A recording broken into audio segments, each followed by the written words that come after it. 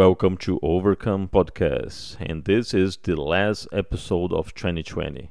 And to close this year in a high note, I have Professor Greg Hamilton, black belt, that has some very inspiring story to tell about going all the way to a ER with inflammation on his nose because of a jiu-jitsu rolling that went wrong, and how he used that opportunity to completely rebuild his career, create his own business, and now coming up with a DVD of submissions via BJJ Fanatics. Amazing story.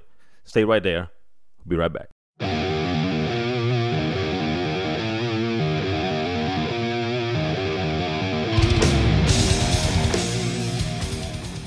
Welcome to Overcome Podcast. For the last episode of this year, my friend, Professor Greg Hamilton. Thank you very much for being here today and for your time to record this. Thank you, Yuri, for having me. Merry Christmas, and definitely very grateful for this opportunity and very honored. Thank you so much. Absolutely.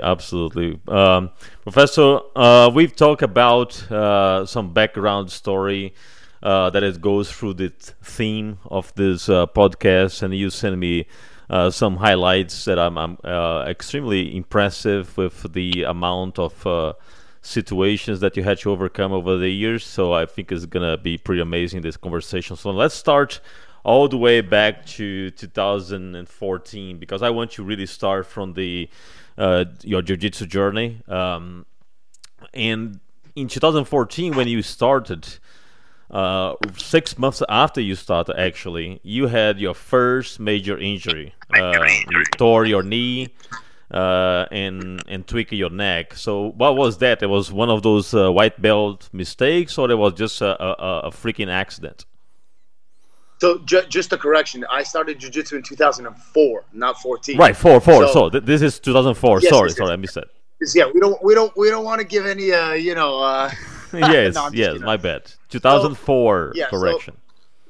So at the time when I started jiu-jitsu, it was a different type of a jiu-jitsu than we know it today. It was incredibly rough. It was very hard training. And in particular, the place where I started, it was not known as a place where, you would come in and it's all nice and, clean and bright. It was just this kind of hole-in-the-wall place where, a friend of mine was going to train jiu-jitsu. So at that time, I was trading securities. And the guy that I was kind of mentoring in the office and teaching him how to trade, he said, I started jiu-jitsu. And I knew what jiu-jitsu was because in 1993, I saw UFC 1 with Royce Gracie and all that. But I really didn't think that it's something that I could do because everything else was just Chuck Norris and Taekwondo and karate and all that. Mm-hmm. But he kept on telling me, you should try it. And finally, after about a month, he broke me down. And I tried it, and I came in there, and it was a small place, literally like you walk in through the door, and there's just a little bit of wood, and the owner, who lived in the back of that facility, he was laying on his back, and I remember, and he goes, "Oh yeah, come on in, take your shoes off," and I'm like, "Oh, okay." He goes, "Here, let's roll," and I knew nothing about it.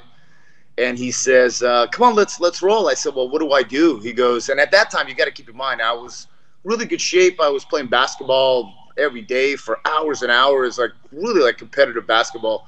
And I would go to like Venice Beach, and I was really like strong, and I was like 6'6", 250, 260. And he says, "Let's roll." And I said, "What do I do?" He goes, "Well, just try to choke me." And I said, "Like how? Like this, like a serial killer?" He goes, "Yeah, try that." And I put one knee down, and he pulled me up on top of him in a butterfly garden. And this was let's say he was maybe 5'7", 5'8", maybe 165 pounds. Had that like Iowa wrestler type of vibe. Mm-hmm. And he just picked me up, swept me, got on top, choked me, and literally in about 15, 20 seconds, like everybody, I said, "Okay, now I'm ready." And then he choked me out another probably 3-4 times, and probably in, I would say, 70, 80 seconds, I just couldn't breathe anymore. And I said to myself, I really need to learn this language, because this human being who's literally probably about 100 pounds lighter, a foot shorter than I am, just destroyed me. And I need to learn this. So I started training probably about 5 months, 6 months after I started training. It was the first competition that came up, and my instructor, his name was D'Artagnan. We used to call him D for short. And he says, "Hey, you want to go and do this tournament down in Orange County?" Because I was in Los Angeles at that time. And I said, "Yeah, sure. What I do?" He goes, "Oh, there's nothing. Just show up, and then we'll go from there." I'm like, "Okay." So I showed up, and I think it was a Gracie Baja Garden Grove. It was I think Mauricio Tinguia, the one that does the Spider Guard, and I think he was the head of the UFC gym jiu-jitsu for since the beginning. But anyways, it was just this packed. I mean, like literally the whole academy was packed with for that tournament, and I had no idea what to do, and I just stepped up there with all these big guys, and my first guy that I got wasn't so big, but he went for like a single leg, and then he started just driving me off the mat, and as I kicked my leg back, my knee just went straight down on the concrete, which was literally about maybe this far off the mat. And I didn't realize it then, only after, that I really messed up my knee really bad. I mean, so you didn't really feel immediately? Not at all. Not at all. I messed it up so bad because literally with full force, it was like literally like doing a knee drop on straight up concrete. And I kept going. I won the first match. I won the second match. And then I lost the third match. And all these guys were like huge. They were like 270, 280, big guys. And they're all like, 3-4 stripe white belts. And I lost to Joe Escoto at white belt, and now he's a black belt, trains under Nino Schembri, and he's a friend of mine. So it was wonderful because we established like a nice friendship, and all the way back then in 2004. So and I hurt my knee really, really bad, but I didn't know that I hurt it. I just thought, I just bumped my knee. You know what I mean? It just, I couldn't bend it or move it or anything, and I think I kind of tore either the meniscus or something, like really damaged the patella. It was pretty bad. You have to stop training for some time because of that? Maybe a normal human being would have stopped, but I did not stop, and I just kept going, and progressively it just kind of got better. It was hard to bend, and a couple of weeks went by, and a month, 2 went by, and the knee got better, but then my instructor had me roll, ironically at that time, with my little brother, who was 14, 15 years old, with no hands. So he said, "Here, roll with your brother, but put your hands behind your back." And because I was so much bigger than everybody at that academy, he used to call me cubed, like not squared, but to the third power. You know what I mean? Not that I had any big abilities, but I was just, big, strong, and all that. So he goes, "Cubed." He goes, "Roll with your brother, and just keep your hands behind your back like this." So I was doing a front shoulder roll, and my little brother, who's pretty big, also, he just kind of put his weight on me as I was rolling over my shoulder, kind of like this, and I felt my neck go tick, and I was like, oof. And then, Yuri, about 2 days later, in this thumb right here, I noticed numbness right at the tip, and right at the tip right here, and I would do this like a pincer grip, and I couldn't feel my thumb, and then all of a sudden I noticed going up my finger, and up this finger, up the hand, and all the way up here, right behind the shoulder, and going in the neck. It was the most excruciating pain I have ever had, and the whole arm began to have like this numbness and this non-stop. It was like, it felt like a guitar string going from my index and my thumb all the way up, and the pain going up, and I mean, it's exactly where I'm showing you up here, was excruciating. So it was so bad. You pinch a nerve. Yeah, I herniated a disc in my neck, and it was like either L4 or a C4, C5, and I didn't know that. I didn't know it, but it was so excruciating that at that time I couldn't even drive my car with my left hand.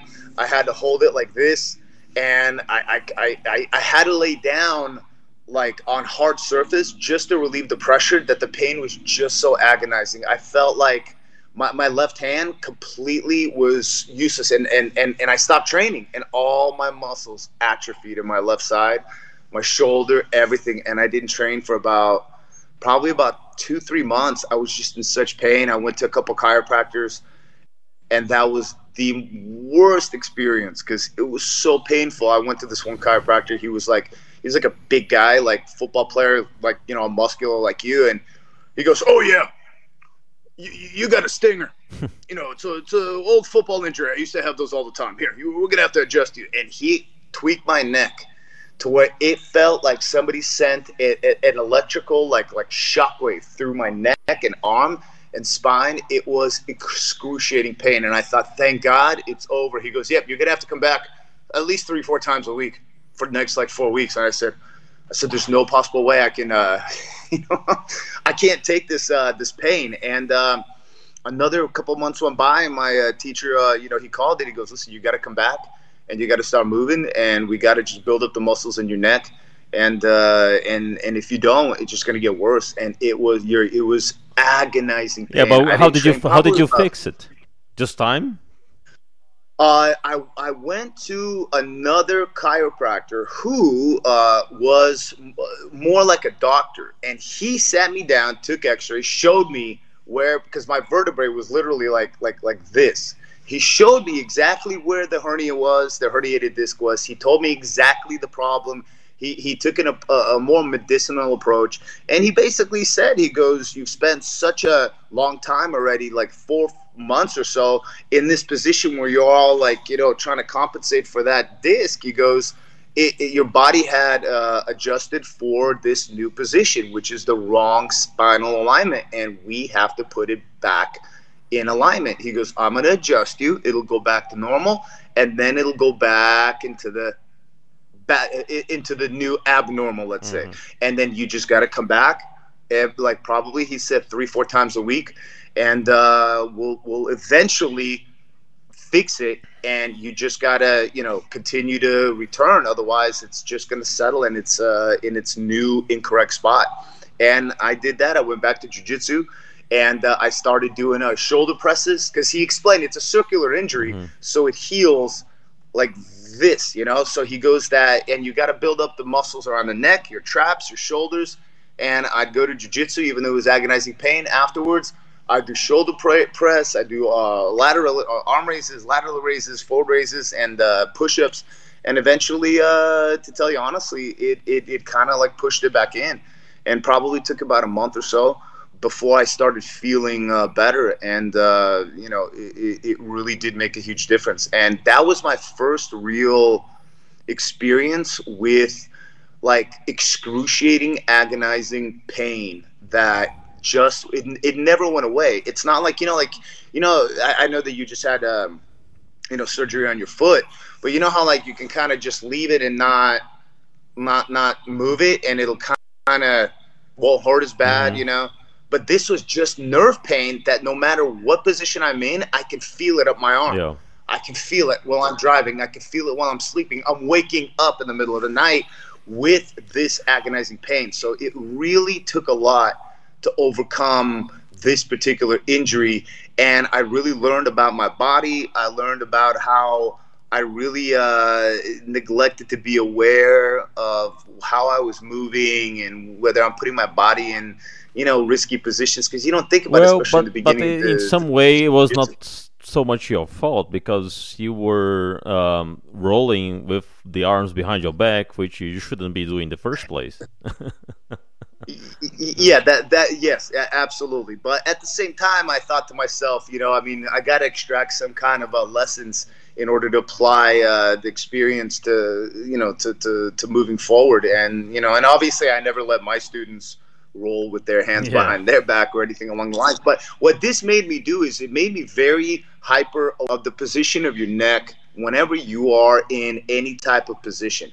and it really left a very specific kind of impression on me, because I mean, even to this day, I'm incredibly aware of, like, when I roll with anybody, it doesn't matter if it's my students or black belts or upper belts, I'm always aware of the neck position of the person that I'm rolling with, and I'll stop, or I'll let them move out of it, just because, sometimes people don't think about it in the heat of the moment. And God forbid, man, neck injury, spinal injury, it's horrible, absolutely horrible. So, I definitely overcame that, that experience, to say the least. Yeah, and you did a good thing, as you said. You tried to learn with that experience and incorporate what it was good, and completely expel what is bad, such as rolling with your arms behind your back. Very old style approach for sure. And then it comes, yeah. And then 9 years later, 2013, you were already brown belt. So it took you 9 years between white belt to brown belt. But then you discover that you were not really ready for brown belt as soon as you joined the Machado Academy, right? Correct. Yes, that was very, very eye opening. I always, back when I started jiu-jitsu, the black belt was something that you just did not understand the concept of.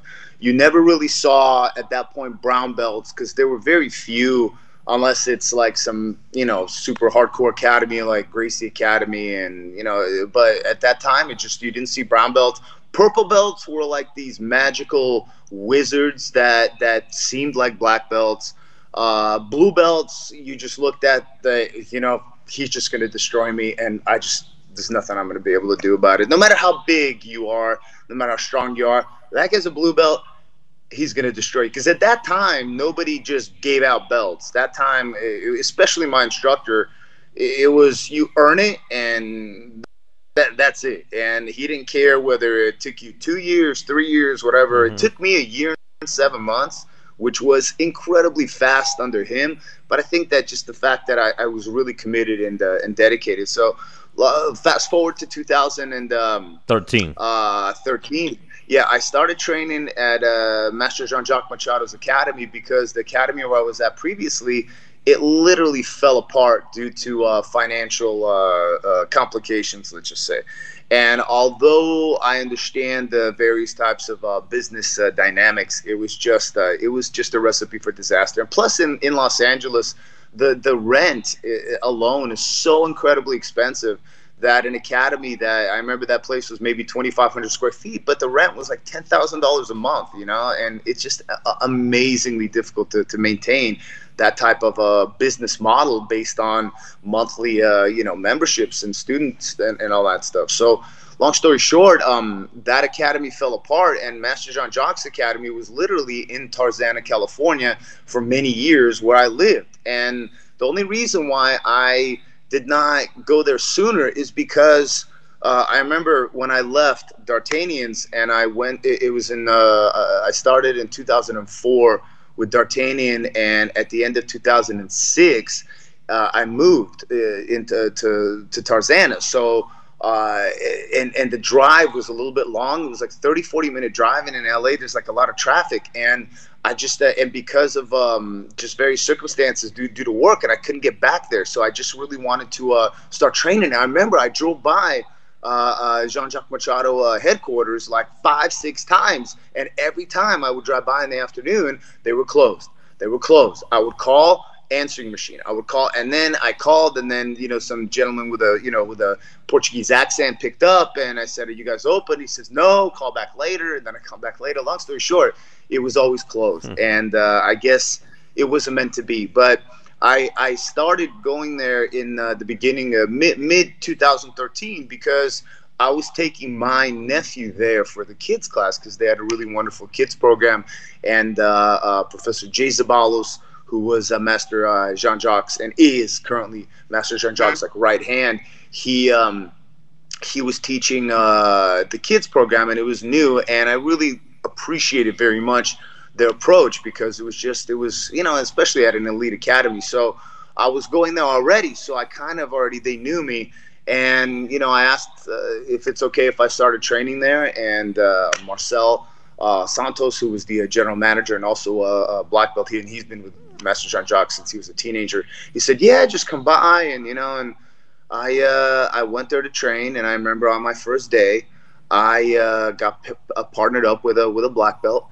And he destroyed me in ways that I've never been destroyed before. Like, literally, it was like a 5-minute round. I think he submitted me maybe 4 or 5 times with the exact same thing. It was from side control, and it was like a scarf hold, step over, armbar, and that's it. He just got that underhook on the far side, pulled my arm, stepped over, and that was it. And I'm like, I couldn't even stop it. It was unbelievable. And I said to myself, I really am gonna have to rebuild myself. But why do you think that happened? If the previous academy that you said it was really hardcore and everything, why do you think? Just because the guys under Jean-Jacques Machado were so ahead of time, or the academy that was not as tough as you thought it was? I think it's a couple factors. I think that number one, back in at that time in 2013, and just overall, I remember Jean-Jacques Machado Academy had a very notorious reputation of being one of the roughest and intense academies around, period. And everybody knew that everybody trains hard over there. I mean, it's like full blast training, and even though that everybody's kind of like, obviously on the same team, everybody is it's just pure destruction. Like, you're just going to war every single time you go train. And, and I knew that was the reputation. When I got there, it was already almost at the end of that kind of type of a dynamic, but everybody trained really hard. But there was a combination of factors. I truly believe that at the previous academy, I was promoted to brown belt prematurely. And I think in jiu-jitsu, I think one of the worst things and one of the biggest things that you can really impose a lot of suffering onto a student is when you promote them prematurely to a belt for which they are not ready to be promoted. And because at that time when I was at the previous academy, I was teaching there, and I knew the owner over there, and I think that he promoted me to brown belt not knowing that he's going to have financial issues, but he promoted me, I think, because I like to think it's because he felt that it would be good for me and he wanted to do something that he knew was important to me, but it shouldn't be that way. But at the same time, I think it was better for him that there was a brown belt teaching. And I really devoted a lot of time to teaching, even though I had 2 kids at that time, or a second one on the way, and then I had my three almost 4-year-old daughter, and but I really made jiu-jitsu a priority, even though that I had other business commitments and all that. So I would teach a 6 o'clock class and the 7 o'clock class, and usually probably 3-4 times a week, and then I train pretty much 6 days a week. So I think it was better for his academy. So when I finally got to a place where my brown belt was tested, it really did not hold water. It was very defeating mentally, I gotta say. Yeah, and for you, it was more like a pleasant surprise, or was a shocking surprise for you? Because when you were promoted, did you feel you were ready, or you just felt that is a good promotion, I'm ready, or were you always skeptical? Am I ready for this? I was very skeptical, and I knew that I was not ready. I knew down deep inside that I'm just not ready for what I always thought a brown belt was, even though that it wasn't up to me. So I said, okay, well, if my instructor feels that I am ready for brown belt, then who am I to say that I'm not? But down deep inside, I felt that I'm not ready, and this reality got exposed when I got to Jean-Jacques. So when you went to Jean-Jacques, it was not really a big surprise. It was more like a confirmation to you. Yeah, it was a big eye-opening reality, because I thought to myself, my God, I barely felt like, I even told Jean-Jacques, I said, Master Jean-Jacques, I said, I just got promoted to brown belt, but I don't even feel like I'm a brown belt. I said, and I just wanted to ask you maybe you can tell me what belt I should wear, because I most certainly don't feel like I'm a brown belt. And Master Jean-Jacques is really nice and gracious, even though he's incredibly intense.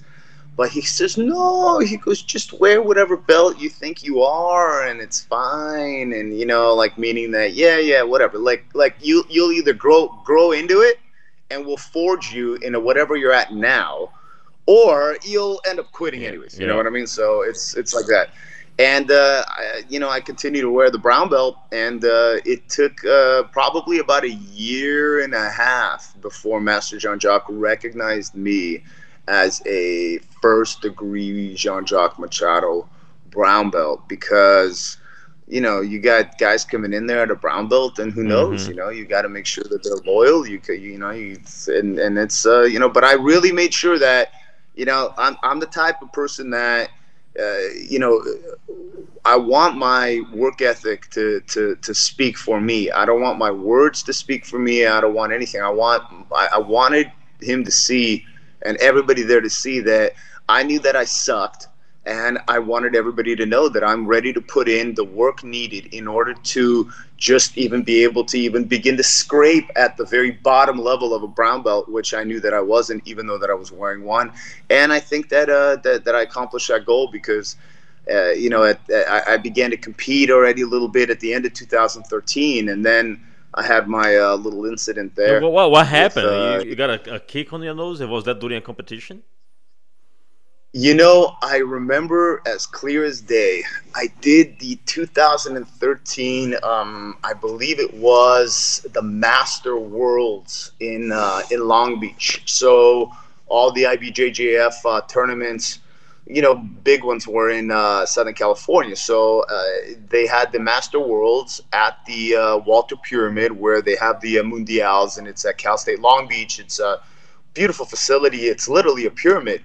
And it's very grand, So I remember I went out there, and I lost, because, I wasn't the a great brown belt, and I shouldn't have lost. I lost mentally, to tell you honestly, because the guy I went up against didn't really do anything that special, and I just lost mentally, because it was just, that was it. That's, and you know how it is with competition. A huge part of it is mental, right. So that was on a Sunday. On Monday, I'm rolling with a black belt, and this was a black belt, very nice guy, but he always rolled like it was to the death. And because I was a brown belt, over at Jean-Jacques, it was this kind of this vibe at that time where, God forbid you get submitted by somebody that is lower belt than you are, it's gonna be bad, So I was rolling with this black belt. He mounted me, and he went for an armbar from the mount, and and I defended, and you kind of hold your arms, and he was trying to take my right arm, and what he did was that how he's sitting to my right, he's kind of he was trying to break your grip with his leg and probably kick your face. He was trying to push my far bicep with his leg. Classic. So he was trying to kind of do that, and what he did was that he landed and kicked me right there, right in the nose. And if you notice, my nose has got this dip in it, because it literally like broke, you know what I mean? But not the nose broke, the cartilage. But what really happened was my nose like literally like exploded. So I went to the bathroom, and I looked, and I'm like, oh man, like that hurt, and wiped the blood off, and I'm like, yeah, seems all right. Went back out there, continued training. And a couple days later, I felt like something was off. So I had I made an appointment with an ear, nose, throat doctor, and went to see him. I took the heel on a Monday. On a Wednesday, I went to that doctor, and he's looking at my nose, and he goes, "Yeah, you got a deviated septum, and it doesn't look broken." I said, "Yeah, but doctor," I said, "why do I feel like, I don't know, like I'm getting sick or something? I feel like I'm catching a cold, And he goes, maybe it's a coincidence. He goes, yeah, you got a deviated septum. We could fix that. And I'm like, listen, I'm not here for a deviated septum. I'm here because I don't feel good. So Wednesday night, Thursday night, Yuri, by Friday night, I have never, and my whole nose, literally here, I couldn't pass air. It was swollen.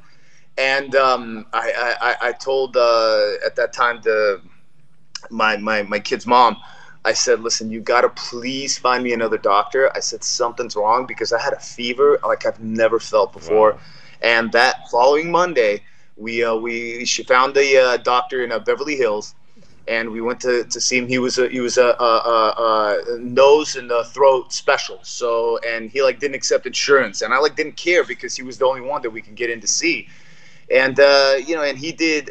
They did all the surgeries for all the very famous singers like Dolly Parton, Kenny Rogers, Celine Dion, and see all these gold records on the walls. And I walked in there, sat down. They put me in the exam room, and then the doctor. I remember Dr. Swartout. He's probably like maybe late 30s, early 40s. Very nice guy, big guy. He comes in here and he looks at me and he goes, oh, and like from across the exam room, and he goes, lift your head up. And he did this. He goes, oh, my God. He goes, you got a really bad infection in your nose. He goes, and it looks like staph. And I said, staph? And I've never, and I knew about ringworm. I didn't know about staph. He goes, I'm like 99% sure it's staph. He goes, the only question I don't know, is it staph or is it MRSA? He goes, so they did a swab, they did the test, and it wasn't staph, it was MRSA. Which is wonderful because that's the multi-resistant staph. So they put me on antibiotics. He drained the nose and packed it with medication. I felt horrible, Yuri. It was insane torture. It was painful. It was just misery. For 3 weeks, I went to that doctor's office every single day. He would cut my nose open. He would pack it with medication. They gave me the strongest antibiotics that were not IV, and I would go home. And at that time, we were expecting our second daughter, and so we were already into like a 6-month of pregnancy. I had a 3-year-old daughter that I can't really even come near because I'm afraid that I have like staph or MRSA, And it was just a nightmare. But I can't, and I'm laying there literally dying, and it was the most insane feeling because literally a week, 2 weeks went by, literally all the muscles atrophied. I looked at myself. I looked literally completely unrecognizable. It was insane. Did you ever find out why did you have this infection? Well, yeah, because I had a fracture in my nasal cavity. So staph got in there, and it turned into a MRSA, and that was it. And especially because I waited so long before I actually went on to antibiotics, that was it. So probably about 3-4 weeks after I got onto medication and I went to that Beverly Hills doctor, they were sending me already to an infectious disease specialist doctor who handles literally like infections and everything related to infectious disease. And this was an amazing doctor, and his office was in a Cedars-Sinai medical building, and like Cedars-Sinai, the famous hospital. And I went to his office for Dr. Pozalski, his name was, and he saved my life already a couple times. And he said, he goes, let's do this. He goes, how about we go to the emergency room right now? And let's get you admitted to the ER, and I need to start IV antibiotics, like literally right away, because I'm concerned that it may be the infection may be getting into your bloodstream, and if it does, you got probably about a 99% chance that you may not make it if it gets into your bloodstream and there's sepsis. Ooh, wow. And I remember I told him, I said, I said, look, I'm nervous. I got a few things to do. He goes, look, you got 103 fever, you got 120 pulse, and it's not because you're nervous. Let's go. We'll get you admitted. And we went and got me admitted. And Yuri, I got to tell you, I was literally right on the edge of death's door, Wow. And all because of a bad armbar. Unbelievable. All because of taking a heel from a guy who just, felt that he needed to get that arm at all cost, and cost me a fracture in my nasal cavity. And I remember when I was finally after 6 hours, because, with staff, they're not going to admit you right away because they are, taking all the cardiac patients. And I finally got admitted. And I'm laying there in the ER. They finally put the IV in and all that. And I'm looking at the clock, and I remember as clear as day, I'm thinking to myself, is this it? It was like 2 in the morning. The seconds are going tick, like minutes. Yeah. And I'm thinking, wow, I'm like, is this really my time? Is this the way I'm going to go? There's so much I haven't done. I got a 3-year-old daughter. I got one on the way, 6 months pregnant. And I can't believe that this may be it. And then they took me upstairs and they took me to do a CT scan. And I remember they put me in the tube. They did the test. They pulled me out of the tube. They put me on the bed off the like machine onto the gurney or whatever it's called. And I remember looking. It was like a movie. I'm looking through that glass window where I see the technician, and then I see Dr. Swartout, who's the one that I first saw that told me that it was infected and that treated me for like 3 weeks. And then I look and I see Dr. Pozalski. It was at 3 in the morning, And then I look and I'm thinking to myself, this is like a movie. They're gonna walk out and they're gonna tell me right now if I'm gonna live or die. Wow. Literally. And I said to myself, you know what? It is what it is. It's all out of my hands. I pray to God that that it's not it. If it is, what can I do?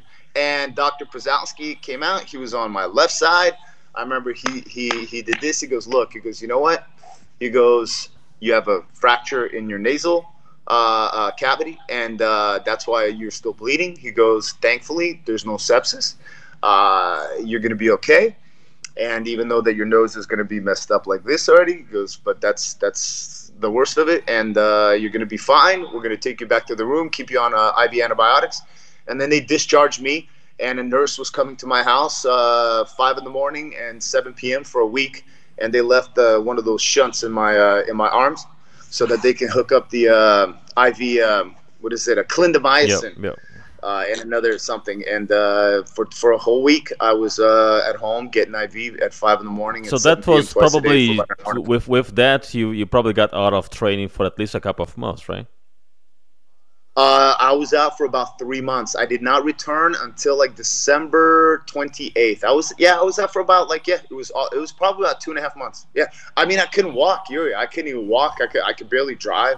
It was I literally thought I was gonna die. I didn't think I'd make it. Did you ever consider, for example, or did you ever reflect during this time off? Well, this is the second injury with this jiu-jitsu thing. Should I stop, or do you never really thought about stopping?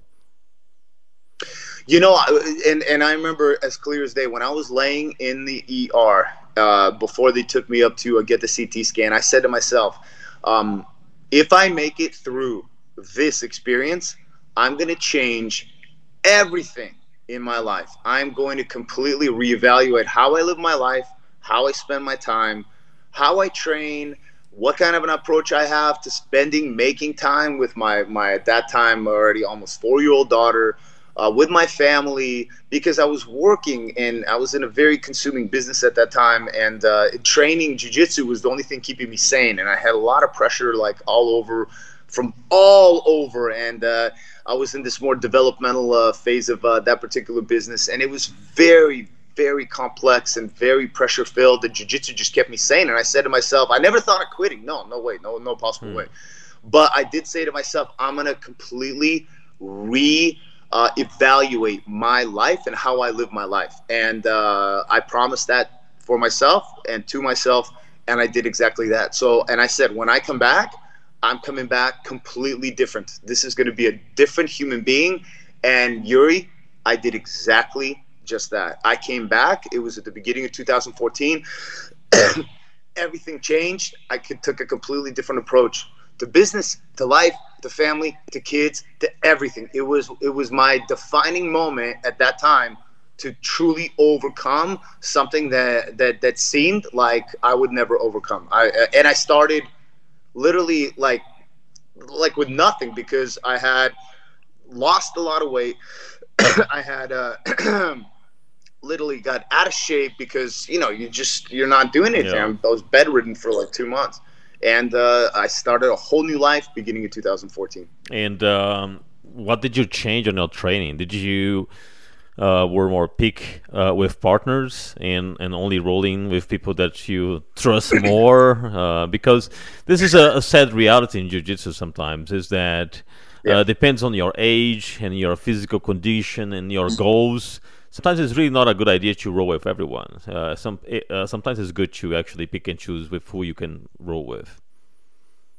Yeah, you do have a good point. I think that everybody, eventually when at your home academy, you get to know everybody, and you get to know, how they roll. They may be a nice person, before and after the roll, but during the roll, that guy may roll hard, that guy may roll crazy, that guy rolls smooth, that guy is big guy, but he's, very careful. That guy's a small guy and he'll twist your head off. So you got to really pick and choose. It's just kind of like going to the gym, and depending on what body part you want to work out and what intensity, it's like this is, the equipment that you choose relative to your training partners.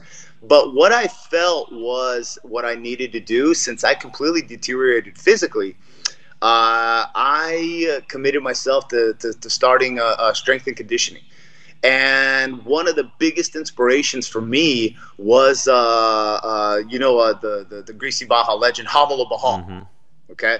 So Romulo was doing strength and conditioning nearby where I lived at a place with Leo Frâncu. And Leo is like a world champion Romanian freestyle wrestler. So I would always see Romulo posting him doing all kinds of different like awesome conditioning, and I thought, wow, I really wanted to do that. So I knew where Leo's gym was, and it was in Sherman Oaks over there in San Fernando Valley, and I would drop by it all the time. So I went to Leo, I met with him, and I said, listen, I really want to get into shape. I feel that, and I told him my story. I told him, coming off the injury and all that. And I started training with Leo in the same capacity as Romulo was, minus, because what Romulo obviously was doing, I could not do physically because Romulo was like in elite shape. And I began to rebuild myself. It took me a while, and Leo is a huge ball buster. He's literally he's not the tallest guy, but he is one of the most intense guys ever. And he put me through a program that I was coming to see him twice a week, and I was training 5-6 times a week. And he literally rebuilt me in a matter of probably about 6-8 months into a completely new, rebuilt version of me. After which, probably about 6-8 months into the training with Leo, then one day he told me, and he taught me like so much. He taught me how to breathe. He taught me how to pace myself. He taught me just overall just how to managing my strength and output and endurance and all that. And about like closer to like 8-9 months after I started training with him, he goes, you know what, Greg? He goes, now you're actually ready for me to train you. And then we really started training. And then I was doing actually similar to what Romulo was doing, because I was in the best shape of my life. Right now I'm in the best shape of my life, but at that time I could not believe what my body was able to do relative to where I was. And before I took that heel in the nose, I was nowhere near that condition, and everything changed. My jiu-jitsu improved. I never considered picking and choosing training partners and all that. In fact, I began to choose the guys that I knew were the, let's just say, the baddest ones over at Jean-Jacques, because I wanted to constantly test myself. And I really, and nobody really knew what I was doing relative to strength and conditioning, but they would all tell me, they're like, man, he goes, you feel a lot more powerful, a lot stronger, and my endurance was up, and I always had good cardio, but everything changed. And probably at the end of 2014, mid 2014, I would say, everything in my jiu-jitsu changed thanks to the conditioning that I was undergoing. And that's right about that time when I began to use my lapels in order to be able to apply that one first submission that I started using and developing, which took me also probably about 4 or 5 months to actually execute. But it was really because it was very difficult at Jean-Jacques. The problem is that it's very difficult to achieve a submission on guys that were like anything even like high purple, forget brown, black. It's just a back and forth roll, and typically you're the one getting submitted. Hmm. So, and good luck choking a black belt or a brown belt. Good luck armbarring them. Good luck with any of it. You had to come up with something like literally, unique. Yep. And I came up with a lapel type of entry where they would turtle, because I noticed a lot of guys would turtle, and they would kind of sit there. And then I said, oh well, if I feed my lapel through here, feed it to my hand, and kind of step over, I literally have a lapel choke that's very difficult to get out of. And I began to work on that. It took me about 5-6 months of practice and failure. But I finally began to accomplish it right around like second half, towards the end of 2014. Yuri, it redefined my whole jiu-jitsu. It gave me purpose. It gave me direction, because every roll, I said to myself, I need to make whoever I'm rolling with turtle. And that became my whole mission. And I began to have a lot of success with that, to say the very least. And I became known for that submission that Master Jean-Jacques ultimately called the Gregorian lapel choke, as he called it. That's awesome. That's awesome. One thing that I notice with athletes and people that do martial arts is that their journey is very similar to yours, from the point of view that they have ups and downs, and usually when you go down, you usually come back much better. It happened to you in 2013. You went all the way down, lost everything, almost died, and then you came back and redefined yourself. So I've seen this trend in many other interviewers, guests that I have in the show.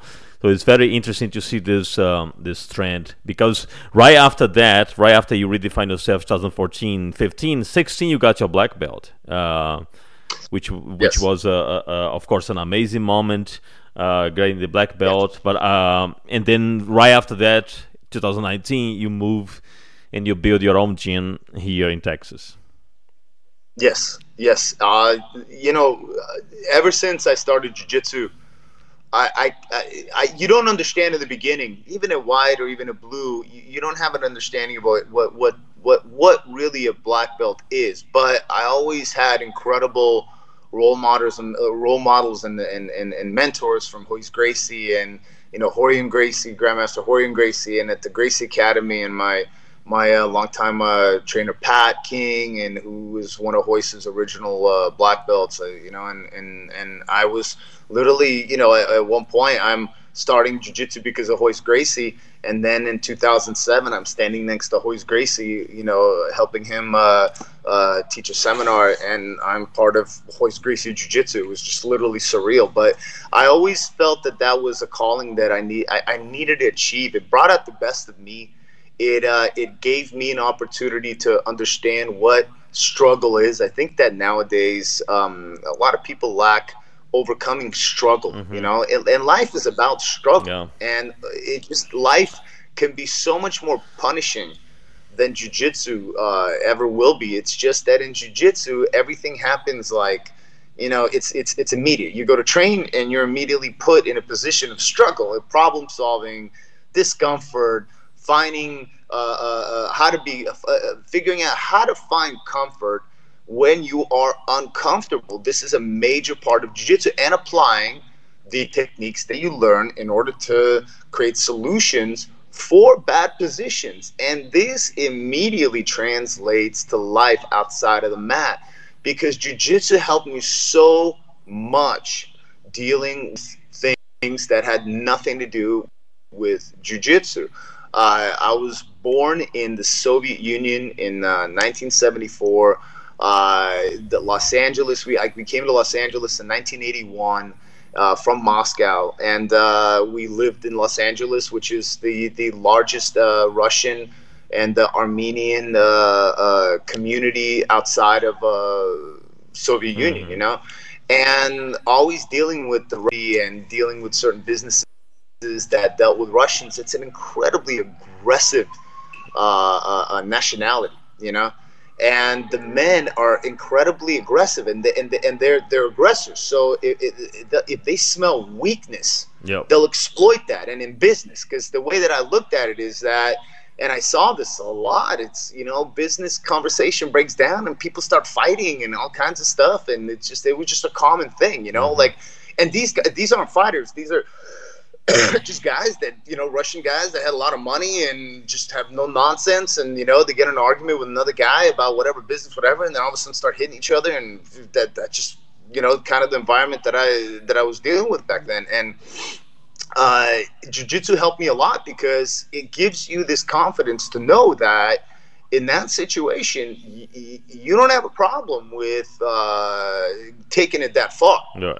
And when you learn about yourself to the point where you understand that in the primal male world and hierarchy, a business meeting is just a civil conversation.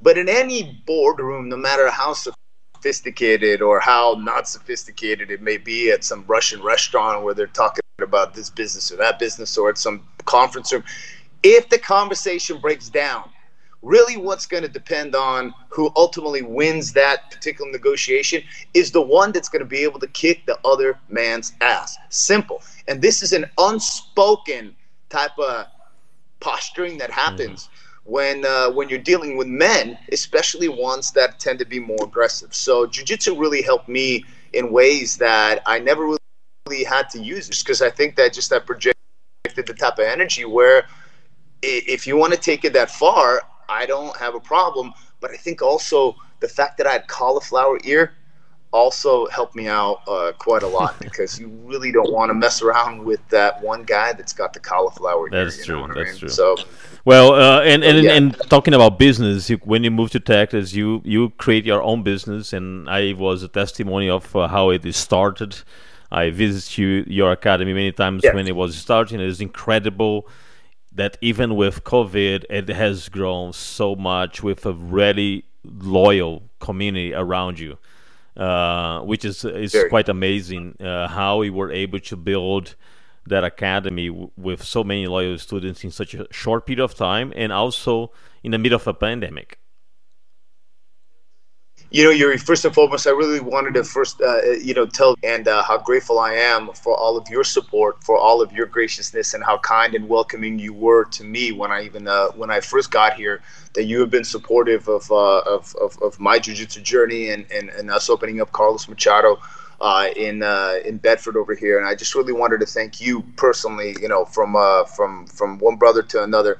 And Absolutely. Truly, I'm very humbled and honored to have so much support. And you're one of those who definitely supported me and still does. And I'm very grateful for that. I left a life behind in 2019 of April. I moved my family out here, and I wanted to start a new life. I felt that I got way too caught up in living a life in LA that was rooted in a lot of realism, and just kind of you get stuck in this financial hamster wheel, and you don't even realize that you're in it. And I was very unhappy. I was incredibly stressed out. The only thing in my life that was making any sense was jiu-jitsu. I always wanted to have an academy in LA. It's very difficult to open up your own jiu-jitsu academy, apart from the fact that just logistically there's just so many jiu-jitsu schools out there. But even aside from that, it's just financially, it's just they're mainly high. So my best friend from childhood lived out here for 25 years, Rick Whitten, and he would always tell me, you should come out. And then my life circumstances turned in such a strange way that at the beginning of 2019 he actually ended up coming out to visit his family in LA, and then we met up and we talked, and he just said, just come on out here and we'll open up this academy, and and we can do it, and you should do it. And and because he started training first at Travis Luter's in 2015, and then due to he started training up at headquarters at Farmers Branch with Master Carlos Machado. So after I talked to Rick, I talked to Master Jean-Jacques, and I asked him if it's okay, because in 2018 I asked him, would it be okay if I moved to Texas and opened up Jean-Jacques Academy? And Jean-Jacques said, Master Jean-Jacques goes, That's my brother's territory, and it just kind of wouldn't look that good if you went out there, and it just probably wouldn't be a good idea. And I left it alone. But then I talked to him in 2019 after I met with Rick, and I said, look, I said, I really would love to be able to move out there. It's for the greater good of my family to start a new life. And as much as I love, you and being Jean-Jacques Machado black belt, I'll always be a Jean-Jacques Machado black belt, because nothing will change the fact that you promoted me. But maybe would it be possible if you would be able to talk to Master Carlos Machado, and possibly, I could come out there and be under him and open up an academy with him. And Jean-Jacques talked to Master Carlos talked to Jean-Jacques. I came out to Texas, and I think everything worked out with the blessing of both. Master Carlos is an amazing human being. Without Master Jean-Jacques' blessing and him paving the way, I never would have been able to do this. And I feel that I was incredibly blessed, and we opened up here on November 1st, and we had an incredibly large number of new students join, and it was incredibly humbling. And we were adding literally like probably 20, 25 new students a month.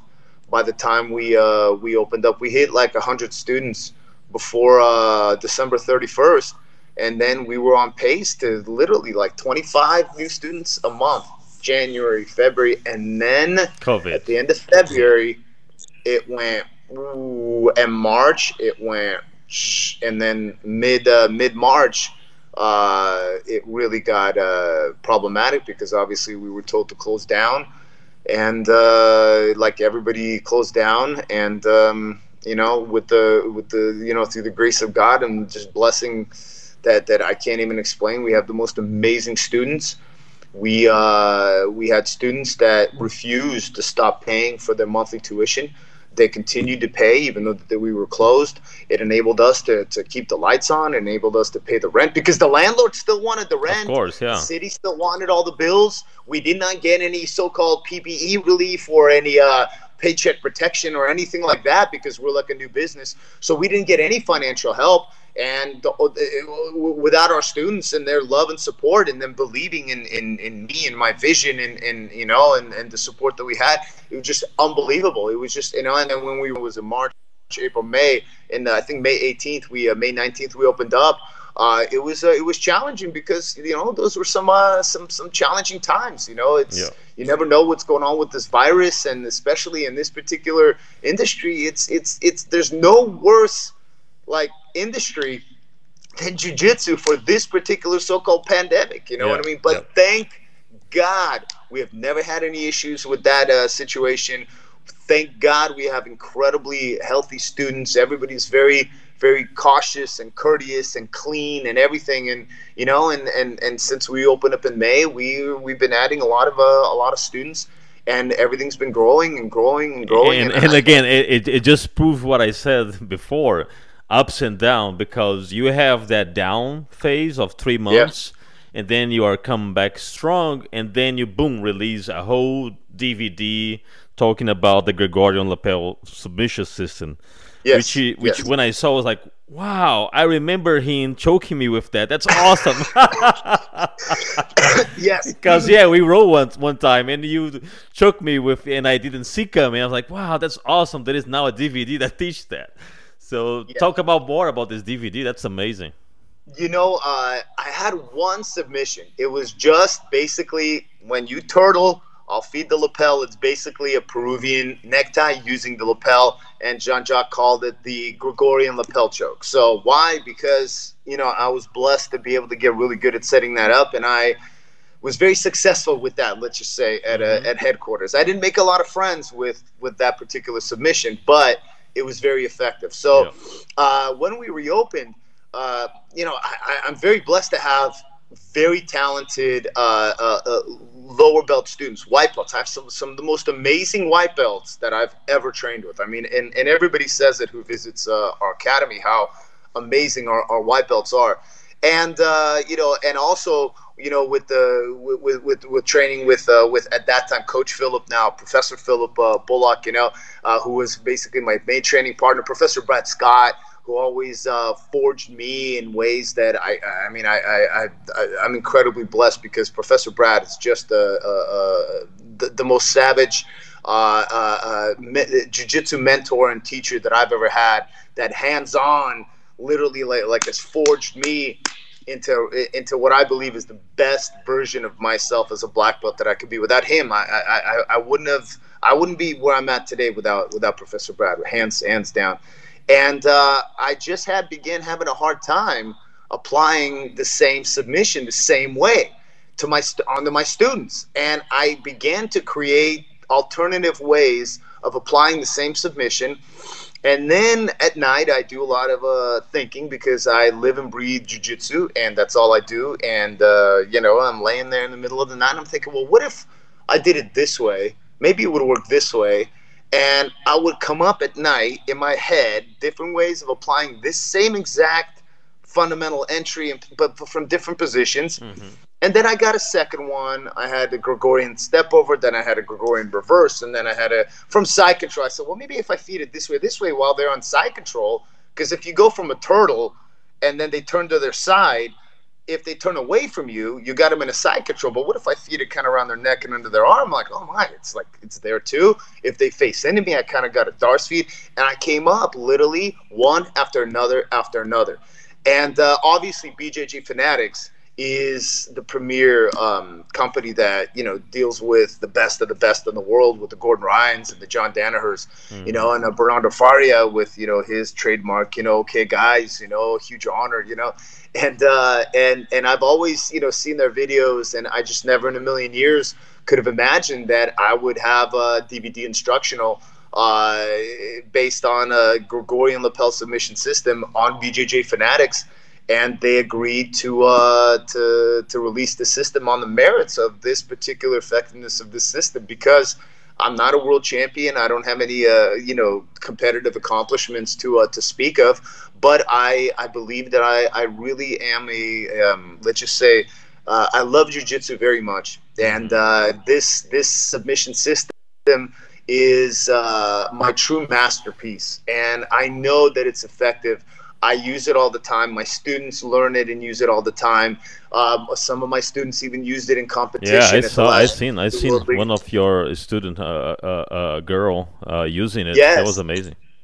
Yeah, she's been training for like 4 or 5 months, and she pulls it off. It was one of the proudest moments. Donovan nailed it back in February at Jiu-Jitsu World League. He was just, he got.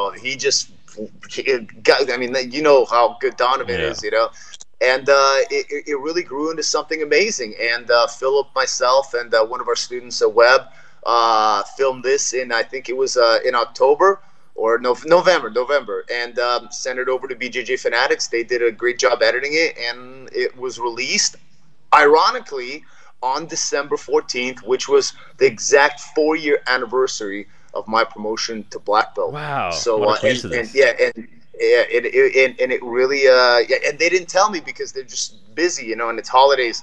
And I just looked up Greg Hamilton BJJ on Google. I was just kind of looking to see what our search results are like, and I look and I see BJJ Fanatics, the Gregorian lapel submission system, and it was like this feeling of like it was as if like I had a baby or something. You know what I mean? And it was amazing. Yeah, it's amazing.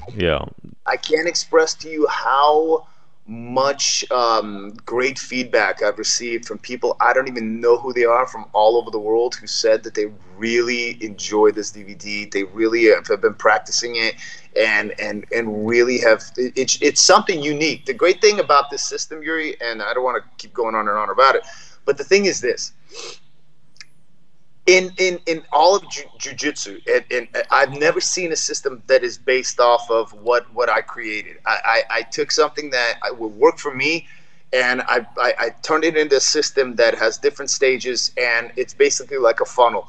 And if you get the person moving into this funnel, into the turtle, and then from the turtle, they're either going to move one way or another, you're eventually going to get them stuck in a Gregorian lapel submission web, and you can catch them if you understand the system enough.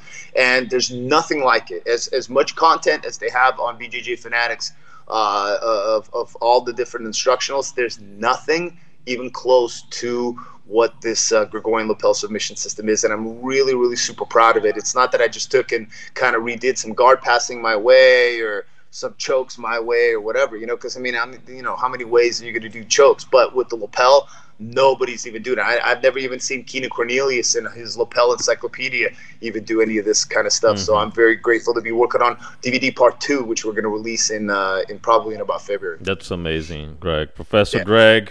Yes. We could talk for hours because you have so much content to share. Thank you. So I just want to say thanks a lot for spending this time educating our audience. Also, thank you very much for the work you do at the Academy. Is very helpful for the entire community. Everyone that is around you is much happier. I've seen that. I've seen the change in the area. I've seen how you guys are done in the competitions, your style of coaching, very engaged. I really like that as well. So thank you very much for everything you do, and keep up the great work. I hope that 2021 we don't have up and downs, and you can continue to grow steadily up and up. Definitely, Yuri. Thank you very much, and I'm very happy to see that your foot is healing. I know you're coming off of a surgery. I know you got some big competitive goals and things that you want to achieve, and you've been a big source of inspiration to me. And I love watching you grow and all the amazing output that you do, especially on weekends where you're lifting weights and doing all kinds of crazy stuff over there at your house, while others are just kind of sitting around. So I'm very grateful to have your support and great to see you back on your feet, brother. Thank you so much. Absolutely. Professor Greg, take care. Happy New Year. Let's dominate 21. Take care, my friend. Yes, sir. Happy New Year. God bless. Thank you very much, Yuri. Thank you.